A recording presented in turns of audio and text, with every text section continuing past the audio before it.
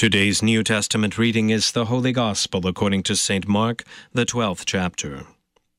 And one of the scribes came up and heard them disputing with one another, and seeing that Jesus answered them well, asked him, "Which commandment is the most important of all?" Jesus answered, "The most important is, 'Hear, O Israel, the Lord our God, the Lord is one. And you shall love the Lord your God with all your heart, and with all your soul, and with all your mind, and with all your strength. The second is this, you shall love your neighbor as yourself. There is no other commandment greater than these." And the scribe said to him, "You are right, teacher. You have truly said that he is one, and there is no other besides him.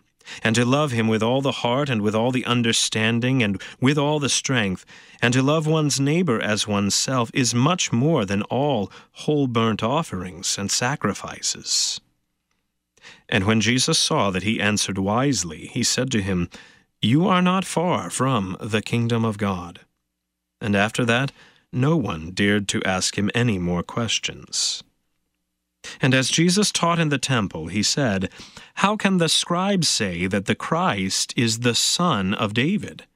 David himself in the Holy Spirit declared, 'The Lord said to my Lord, sit at my right hand until I put your enemies under your feet.' David himself calls him Lord. So how is he his son?" And the great throng heard him gladly. And in his teaching he said, "Beware of the scribes, who like to walk around in long robes and like greetings in the marketplaces, and have the best seats in the synagogues and the places of honor at feasts, who devour widows' houses and for a pretense make long prayers. They will receive the greater condemnation." And he sat down opposite the treasury and watched the people putting money into the offering box. Many rich people put in large sums, and a poor widow came and put in 2 small copper coins, which make a penny. And he called his disciples to him and said to them, "Truly I say to you, this poor widow has put in more than all those who are contributing to the offering box. For they all contributed out of their abundance, but she, out of her poverty, has put in everything she had, all she had to live on." This is the word of the Lord. For today's meditation on God's Word, we welcome Pastor David Schmidt from St. Paul Lutheran Church in Royal Oak, Michigan. In the name of Jesus, Amen. I have been on both sides of the classroom. I've been a student and I've taught confirmation classes. Having been both a student and a teacher, I can tell you there are 6 words that every teacher hates. Those 6 words are, will this be on the test? Teachers hate that question because implicit in that question is, what are you telling us that we can ignore? What are the things you have been teaching that are not important? A student wants to know the bare minimum to study and still satisfy the requirements of the test. And this is how we often relate to the law of God. What is the minimum I can do and still be okay? And it's that kind of relationship with the law that leads to a question that is posed to Jesus in Mark chapter 12, starting at verse 28. A scribe asked Jesus, "What commandment is the most important of all?" You see, the scribes and the Pharisees were very concerned with the law, and they had distinguished 613 laws in the Old Testament. You thought 10 commandments were hard enough. Imagine trying to follow 613. Some laws they considered to be more important than others. The Pharisees were very practical. They knew 613 laws were a bit much, so they wanted to know which laws were more important. So this teacher asked Jesus essentially, what is the bare minimum? Give us the basics that we really have to obey. Help us to whittle down the law into something doable, achievable, and fulfillable. Give us some principles we can apply to the law so that we can maintain a right relationship with God. Tell us what we need to know. When we operate under the law, we ask similar questions. We think to ourselves, how often do I have to go to church? How often should I be in God's Word? How much money do I have to give to the church? Our motivation for keeping the law becomes one of 2 things, pride or fear. Pride because we think we can actually keep the law, or fear of being punished if we don't keep it. If your motivation for obedience to the law is fear or pride, then you don't love God, you're using him.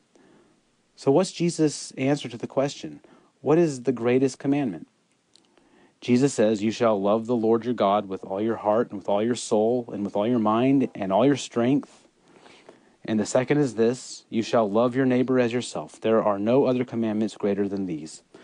The Pharisees were so concerned about externally following the law that they separated the law from its source, from love. And Jesus doesn't ease the requirements of the law. He actually raises the bar. He says we are to love God with all our heart, all our soul, all our mind, and all our strength. This cannot be achieved by outward obedience. And it points to the real problem. Our hearts are fallen. Our souls are fallen. Our minds are fallen. And we are weak. And then to make matters worse, he connects love of God with love of neighbor. It is impossible, according to Jesus, to love God and not love your neighbor. Jesus doesn't whittle the law down into something doable. He makes it impossible. Jesus says the motivation for keeping the law is love. Love for God that spills out into love for neighbor.